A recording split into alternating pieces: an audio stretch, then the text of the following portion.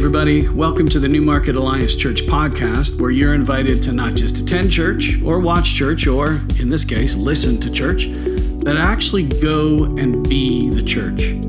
For everything you need to know about our community, be sure to go to newmarketalliance.ca and maybe even drop us a line to let us know you're listening. We read everything you send and we'll be sure to get back to you. Our worship service happens every Sunday at 10 a.m. in person or streaming online. We want you to know you absolutely matter to God, and you absolutely matter to us. Everyone is welcome and wanted. Now, let's join today's teaching. We're going to start a new series today, and I'm excited about it. Watch this silly video as we set that up.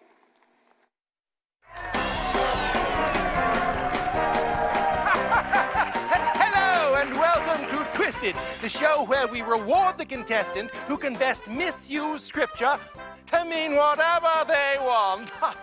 Time for our first challenge. Take any verse out of context. Helen. John 14:13, Jesus said, whatever you ask in his name, he will give to you. So if you don't get what you want, then that means that my faith is better than yours. John 14:13 just got Helen 14.13 points. Helen, do you think you can win this game? Oh, yes, I know I can, because God said in Jeremiah 29:11 that he has plans for me to prosper. That's right, he did. You just can't say that. Sure she can, because she just did. And she gets another 29.11 points. I don't even know who Jeremiah is, but the verse is on my coffee mug. All right, let's see what we have here. First, our friend Doug. Doug, it looks like you've hit the bullseye. Yeah, that's good. Yes, but the target was Philippians 4:13, and you put contentment in God. I'm sorry, we can't accept that. Let's try Helen. Helen, what do we have here? Well, when I think of this verse, it reminds me that I can tolerate having a 3-year-old car, run 1 mile, and not scream when they forget to put room in my medium caramel mocha, sugar-free, skim, extra hot, extra shot, extra whip. Hold on here. And back to Downer Doug. Paul wrote that verse from prison about contentment. Well, that's a good point. Too bad we're playing Miss the Point. That's another 4.13 points for Helen. Helen, what do you think? I can do all things. That you can. And I may need to use that verse if I'm going to keep tolerating Doug. But we'll be right back with more misusing scripture fun right here on... Yes. You know, this is a dangerous book. And I mean that in a few ways. First of all, in the sense that it is the living Word of God, sharper than any two-edged sword. It has the words of life to actually do battle in the seen and unseen world. It's dangerous in the best sense. It can also be dangerous in another sense, when it is mishandled, used inappropriately, used to bully or bludgeon. You know, everyone from Hitler to slave traders to cult leaders have abused and misused the Bible, and it's so grievous because the consequences of that have been so horrific. And things like spiritual abuse form some of the deepest kinds of psychological wounds. So there are bad faith actors. They have ill intent. They're wolves in sheep's clothing. But, you know, sometimes as Christians, we can inadvertently, innocently, misuse, misread, misunderstand the Bible. It's in good faith, but it's wrong nonetheless. And while the Bible has all kinds of inspirational and hopeful parts, it's not self-help. It's not like a big book of platitudes. Like, remember those cheesy inspirational posters that you'd see in the office all the time? Just put one of those up, Liz. Inspiring phrases on it, like excellence. Some excel because they are destined to. Most excel because they are determined to. Or problems become opportunities when the right people join together.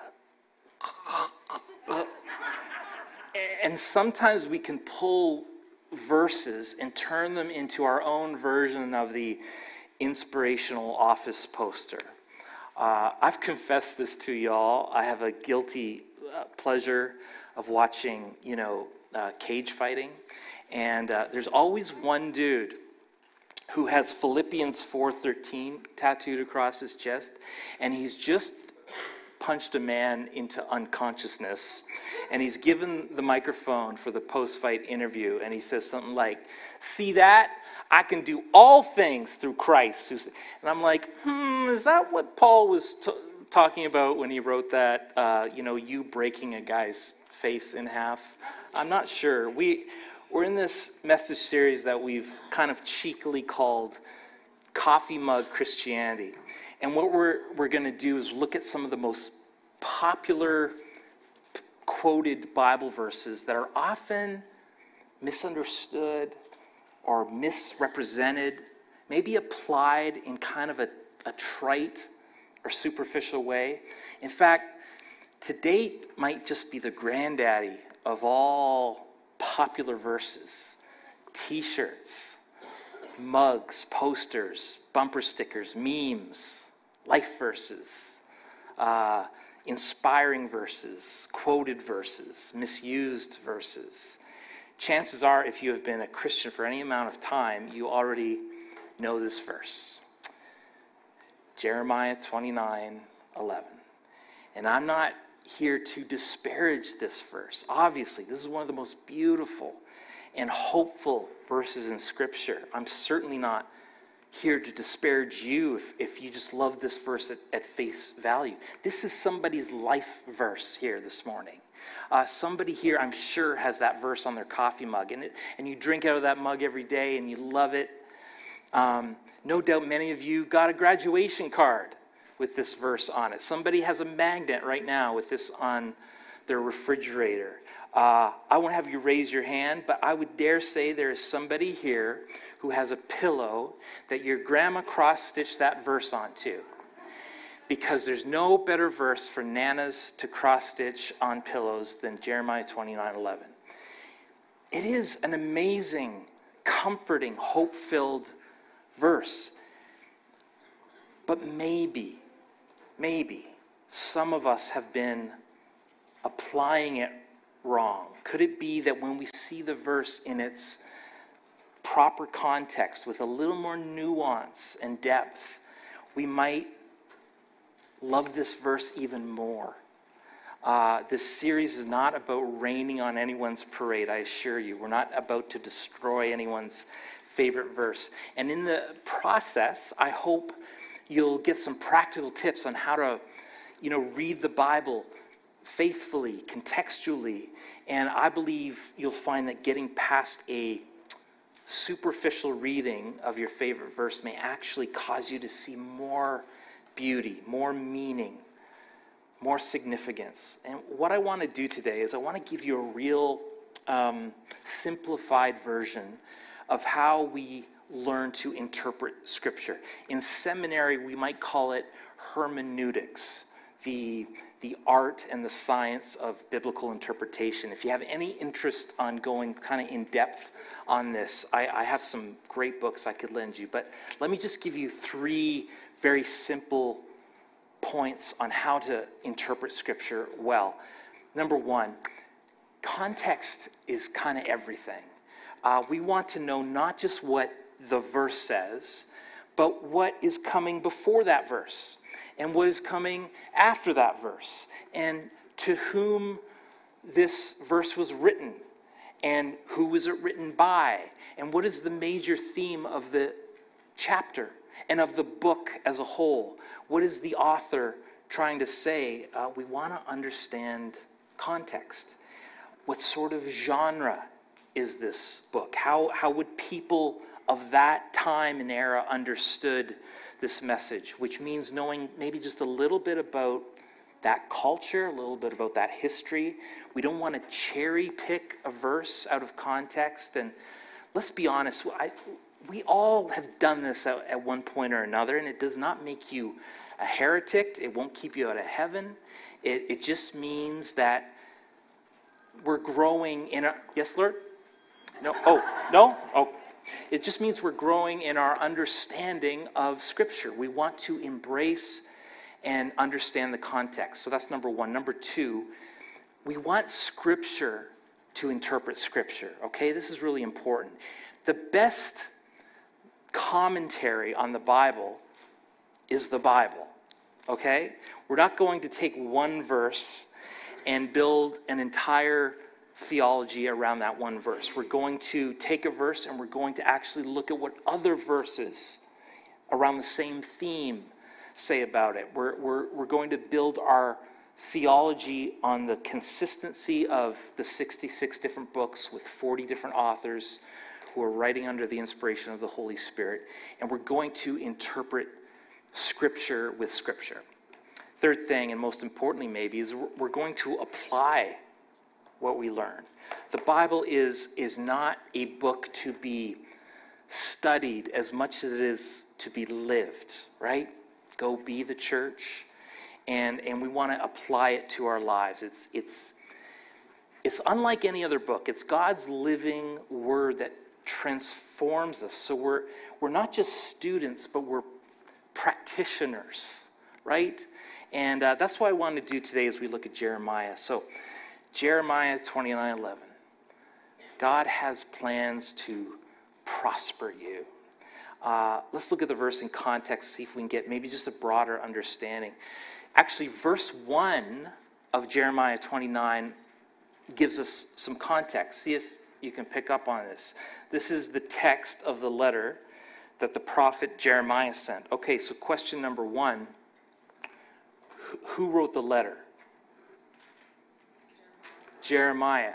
The questions are going to get harder, but you got it. Now, who did he write this to? Well, it says to the surviving elders among the exiles and to the priests, the prophets, and all the other people Nebuchadnezzar had carried into exile from Jerusalem to Babylon. What is going on here? Jeremiah is writing this letter to Jewish exiles, the people who were taken out of their homeland, brought into this strange land, and they're captives under King Nebuchadnezzar in Babylon. Why are they in exile? Well, actually, because they blatantly rebelled, disobeyed God, turned to false gods, turned to idols, and God says, basically, because of your sinfulness, for the next 70 years, you're going to be under the control of the enemy, the Babylonians. You are in exile. And sometimes we need to understand this, that there's going to be specific promises in the Bible, and there's going to be general promises. There's specific revelation, there's general revelation. There are specific promises made to specific groups of people, and then there are general promises made to everybody or every believer. The truth is that Jeremiah 29:11 is a specific promise made to the Jewish exiles. Now, that's going to feel disappointing to some of you. But you need to understand this promise is not specifically to us, but specifically to a nation. Now, the problem is, for me, when I read that verse, God has plans to prosper you. I always thought, why? Because I want to be the main character of everything that happens in the Bible. I want it to be about me. That's the problem. Here's another seminary word for you, if you're taking notes. Exegesis. Okay, not J-E-S-U-S, Jesus. Wouldn't that be cool? It's G-E-S-I-S, exegesis. Literally means to pull out the truth from the text you're studying. Here's another fancy word, eisegesis. It practically means the polar opposite. It means that you would insert your preference, your agenda into the text. So we're inserting into the text instead of pulling out the truth of the text. And often inserting into the text means that we read ourselves into the text. If you do eisegesis, it doesn't mean that you don't love Jesus. It doesn't mean that you're a heretic. It won't keep you out of heaven. What it means is you simply do what we all do at some point. You're reading through your own filter, your own lens. You're seeing yourself in the text. And the reason why it could be dangerous in some instances is that, well, for instance, if we start to believe Jeremiah 29:11 is a specific promise to us, God is going to prosper us, God is going to bless us, no harm will come to us. Whenever one of those things does not happen, well, I prayed and now I'm not blessed. I'm faithful, but I lost my job. I'm serving God, but I got sick. Whenever we believe this is just to us and it doesn't happen the way we thought it would, it can lead some to the conclusion either God doesn't exist, his word isn't true, or maybe God isn't really good. And so we start to wrongly believe that God is some sort of, cosmic vending machine. We put our money in, we do what we're supposed to do, we push the button, and God's got to deliver on his part of the deal. And we're kind of reducing God to a butler, who's there to serve us. And here's what the Christian should probably be reminded of regularly, is that we exist to serve and glorify God. Yes, he served us in the ultimate way by sending Jesus. He blesses us in so many ways, as we talked about even in Canada. But at the end of the day, God is not saying, what can I do for you? I exist for your pleasure. We exist to bring him glory. And that's why we have to be very careful not to read ourselves into a promise that really wasn't made for us. Are you glad you came to church today? Now I got to throw away my favorite mug, and I can't wear my favorite shirt anymore, and got to scrub that Jeremiah 29 tattoo, and got to take a knife to Grandma's cross-stitching. Thanks, Jonathan. No. Stay with me. Let's just dive into it a bit more, and I think you may actually find there's something even deeper going on. Okay, what comes before Jeremiah 29? Jeremiah 28. See how easy this is? You should actually read it for yourself, but real quick, let me give you a summary of Jeremiah 28. There's this guy named Hananiah, and Hananiah comes and says, guess what? This exile, this punishment that we're all enduring, it's only going to last 2 years. You thought you were going to be in exile indefinitely, but God's going to break the Babylonians, and in 2 years, we'll be out of here. It's actually kind of a showdown between prophet and prophet, Hananiah and Jeremiah. But Jeremiah goes, wait a minute. Saying Hananiah sounds good, but it's not true. Fake news, Hananiah. You're actually a false prophet, giving us news we want to hear, but it's actually not true, and it's actually not from God. And Jeremiah says, and you're wrong, Hananiah, and you're going to die. I don't know if you heard, but God doesn't take kindly to false prophets. Well, in the 7th month of that year, guess what happened? Yeah, Hananiah, the false prophet, died. I mean, come on, this stuff is better than Game of Thrones. You got to read your Bible. There's just juicy stuff in here. And by the way, isn't it easy to pursue false good news? Like, I want what feels good. I want to believe if it sort of lines up with my pre-existing beliefs, or if it promises me prosperity. I want it to be about me. And without even knowing it, we can slip into eisegesis, where the text is always about me, or God is always here to serve me, and I inflict my desires onto Scripture. And if we're not careful, we'll be drawn to that type of preaching. We'll be drawn to that type of church that exists to make us feel good. If you're hearing all the time that God exists to make you comfortable. God exists to make you prosperous. God exists to bless you. You know, if we're not careful, we become the main object of God's word, when the reality is God is the main object of everything. He is the source of all. He is the answer to all. He is the object of our greatest desire. He is the prize. I'm about to go on a rant here. Here's something to think about. I should be able to teach Jeremiah 29:11 anywhere in the world in such a way, if it's consistent, it should preach the same way in Canada as it does anywhere. Because if it's all about you getting a new car, a new house, a better life, never being sick, try preaching that to the Christian mom in Ukraine who just lost a kid to a bombing and now lives in a refugee tent. It's going to get quiet. If we preach that God will never let anything bad happen to you, tell that to Christian parents who've lost a kid to malaria. And that sickness could have been prevented by, a very inexpensive mosquito net that they just didn't have access to. In other words, Jeremiah 29:11 isn't just a verse for Canadian Christians, for North American Christians, for white Christians. God keep our land. I'm proud to be an American. God bless thee.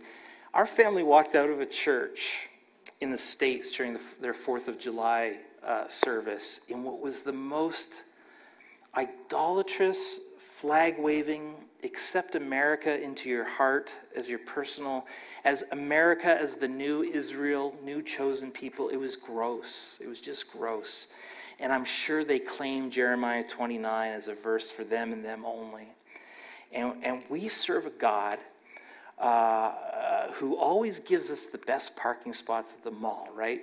We serve a God who will give us our dream home, who enables us to have an upgraded iPhone every time a new one comes out. I'm not saying anyone here who has taken this favorite Jeremiah 29 and applied it that way, but this eisegesis path is a slippery slope. It's not a big stretch to make a verse about you and to go into territory that's totally contrary to God's character and will. So, if I can't preach this verse everywhere, I shouldn't be able to preach it anywhere. If I can't preach this where I feel uncomfortable in a country where the average wage is $2-3 a day, then I don't want to preach it at all. If I can't preach it the very same way in an inner city homeless shelter or to the wealthiest people in the suburbs, if I can't preach it with integrity in all environments, then I don't want to preach it anywhere. It's either true everywhere or not anywhere. If we're simply pursuing a God who gives us joy without pain, blessing without trial, prosperity without any bumps in the road, we're actually pursuing a fake good news. And that's very dangerous, and that's why a lot of people actually walk away from the faith. Well, God didn't do what I wanted to. I tithed and didn't get rich. I went to church faithfully and my kid got sick. This is a specific promise to a specific group of people. Let me give you a general promise. You think it's been depressing so far today? How about this? I'll give you 2 really good verses. Put this on your mug. 2 Timothy 3:12 says that if you're a Christian, in fact, everyone who wants to live a godly life in Christ Jesus will be what? Persecuted. Hey, Nana, I got a new verse for you to cross-stitch on Philippians 1:29. For it has been granted to you on behalf of Christ not only to believe in him, but also to... Oh, glory to God. Where can I get that t-shirt? By the way, look up, this is my somewhat ironic t-shirt. Look up Galatians 6:3. Here's what we have to understand. The good news, the real good news, is not that God always saves us from our trials. The good news is that God saves us from our sins. Folks, That is real good news. And the reason that you're not giving me a standing ovation right now, standing on your chairs and whooping it up, is because we don't understand just how good that news is. Scripture teaches all of us, or teaches that all of us have fallen short horribly. You say, well, I'm not that bad. In fact, most people say I'm pretty good, as if we're being judged on a sliding scale or graded on the curve. Here's the problem. When it comes to God's holy standards, it's perfection. And his standard, we're going to fall short from. I fall short. You fall short. I serve a good God who did for me what I could never earn and what I didn't deserve. He became one of us in person, Jesus, who loved the most unlovable, reached out to those that the religious folk had rejected, and he accepted them, but he never left them as they were. On the cross, he became sin for me. He looks up to heaven and he says, I did what you sent me to do, God. Father, it is finished. That's good news. And this is the best news, actually. It represents a good God. This is the good news that God exists to save us, not from hard things, but to save us from our sins. We serve a God that is better than just saving us from trials. We serve a God who actually uses our trials to conform us to the image of Christ. The exiles, they want to be saved from hard things. I get that. We want to as well. But right before this famous verse in Jeremiah 29:11, what's the verse that comes before Jeremiah 29:11? Yeah, 29:10. Right? You're getting the hang of this, guys. In verse 10, it says this. This is what the Lord says. When 70 years are completed for Babylon, I will come back to you and fulfill my good promise and bring you back to this place. Excuse me? 70 years? Did I hear that right? Who was Jeremiah speaking to? Do you remember? Who? Yes, the exiles, specifically the elders. And I take that to mean that they were elderly. They were at least Steve's age. Imagine saying to, let's say, a 60-year-old, don't worry, in 70 years, I'm going to come back. I'll make good on my promise. I know the plans I have for you, plans to prosper you, not to harm you, give you a future. And they're going, so what you're saying is, don't wait up. They weren't going to see it in their lifetime. They weren't going to see it on this side of heaven. They weren't going to, you could say, see it in the natural. But God knew that they would see it happen in the supernatural because he had plans to bless them and prosper them, to give them hope and a future that wasn't just based on this fleeting life. Why? Because no eye has seen, no ear has heard all the good things that God has planned for those who love him eternally. That I want it now. I want my prosperous life now. I want a car with keyless entry and butt warmers. It gets cold in Canada. For I know the plans I have for you, declares the Lord. Plans to prosper you, not to harm you. Plans to give you a future. The next time someone quotes this out of context or is wearing it on a t-shirt, or you see it on a coffee mug, be sure to whip out your sermon notes and say, actually, that's out of context. You're a heretic. No, do not say that, okay? No, I forbid it. We have enough jerks for Jesus out there that we don't want to be that person. But just because the text is not to us doesn't mean that there's not truth in this text for us. The text is true, true, true. Does God have plans for us? Does God have a purpose for us? Oh, all day long. And it's It's confirmed throughout Scripture. Ephesians 1:11, God works everything in conformity with the purpose of his will. God works in all things to bring about good to those who love him and are called according to his purpose.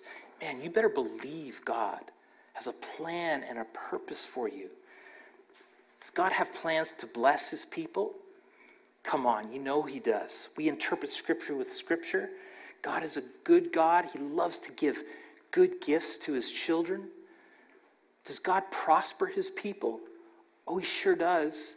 He's doing it all the time. God actually gives wealth. Wealth, by the way, is not a bad thing. With wealth, you can do a lot of good things.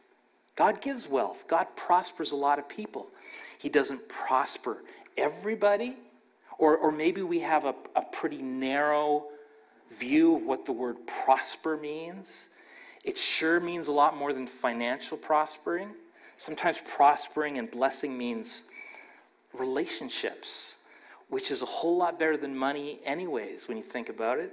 Sometimes it means health, which is something money can't even buy you. Sometimes it means a supernatural peace, an intimacy with God that is priceless. And if for some reason in his perfect sovereignty, for reasons that we don't understand in this life, he chooses not to heal you, does God still have a future for you? Oh, you know he does. You know he does. He's preparing a perfect place for us right now. He's setting up a party in paradise where there's no suffering, no tears, no injustice, no cancer. You better believe you have a future, and it is secure, and it is unshakable. In the meantime, before then, you are not finished yet. If you're not dead, you're not done. God still has something for you. And was this verse specifically spoken to us, prophesied over us? No. But there is truth in it for us. All Scripture is God-breathed and useful for training in righteousness. But instead of seeing this verse as sort of a feel-good meme, a platitude, embrace the richer truth of it and don't stop at verse 11. But that's all that will fit on my mug. Yeah, but when you get to verse 12 and 13 and 14, which does become a general promise for all of us. Why? Because when you read on, it starts to align with other promises all throughout Scripture. And this is what it says. When you call on me and come to me and pray to me, I will listen to you. You will seek me and find me. You will seek me with all your heart. I will be found by you. God is saying no matter what you're going through, I'm going to be there for you. Whenever you call on me, I will hear you. When you cry out to me, I'm there. No matter what you do, I'm never going to leave you. I'm never going to forsake you. I'm closer than a brother. Even though you walk through the valley of the shadow of death, you will not fear. Why? Because I'm going to be with you. I'll be closer than a brother. And I guess the question is, do you believe he's good? Do you trust him? Do you trust his character this morning? Is there something more you feel that you're owed other than his death for you, his resurrection life, his victory over sin? Is there something more than him saving your soul that will satisfy you? Something more than eternity in perfect joy? Our faith does not rest on what he does do or does not do because of what he already did for us on the cross. It's enough. God, I choose to serve you. I choose to follow you. Choose to lay down my life for you because of what you've already done. Maybe this verse wasn't written specifically to Jonathan or you or the Canadian church, but when we dig a little deeper, when we start to read the verses around the verses, we find promises to every single one of us. When we cry out to him, he will hear you. When we draw near to him, he will draw near to you. When you seek him with all your heart, you will find him when you seek him. Father, today I pray as we learn to study the word, even with a broader understanding, diving into context, I pray we would fall in love with you even more intimately as we see who you are, your character, your nature. God, today we're drawing near to you. We're calling on you. God, I thank you for the many times that you do deliver us from trials. Thank you, God, that you hear our prayer, that miracles happen in 2022. But God, I also thank you that your highest purpose isn't just to deliver us from circumstances, but rather to deliver and save us from our sins. We rejoice in this, God. We ask that for those who are struggling, who are hurting today, somehow by the power of your Holy Spirit, you would be enough right now. That you would guide our hearts and our minds and our souls in Christ Jesus. That you would give us that supernatural peace that goes beyond our human understanding. God, according to your word, you tell us that we can ask. We ask for miracles. We ask for healing. We ask for financial provision, relational healing. God, we ask you would help us to overcome temptation. We pray that you would break any bondage that holds us back. We believe, God, that you hear our prayer. And even when you say no or not yet, for reasons that we don't understand, we trust you. We declare you are good. We put our hope in you. We declare, if we're not dead, we're not done. In Jesus' name. In Jesus' name. Will you stand with me as we close?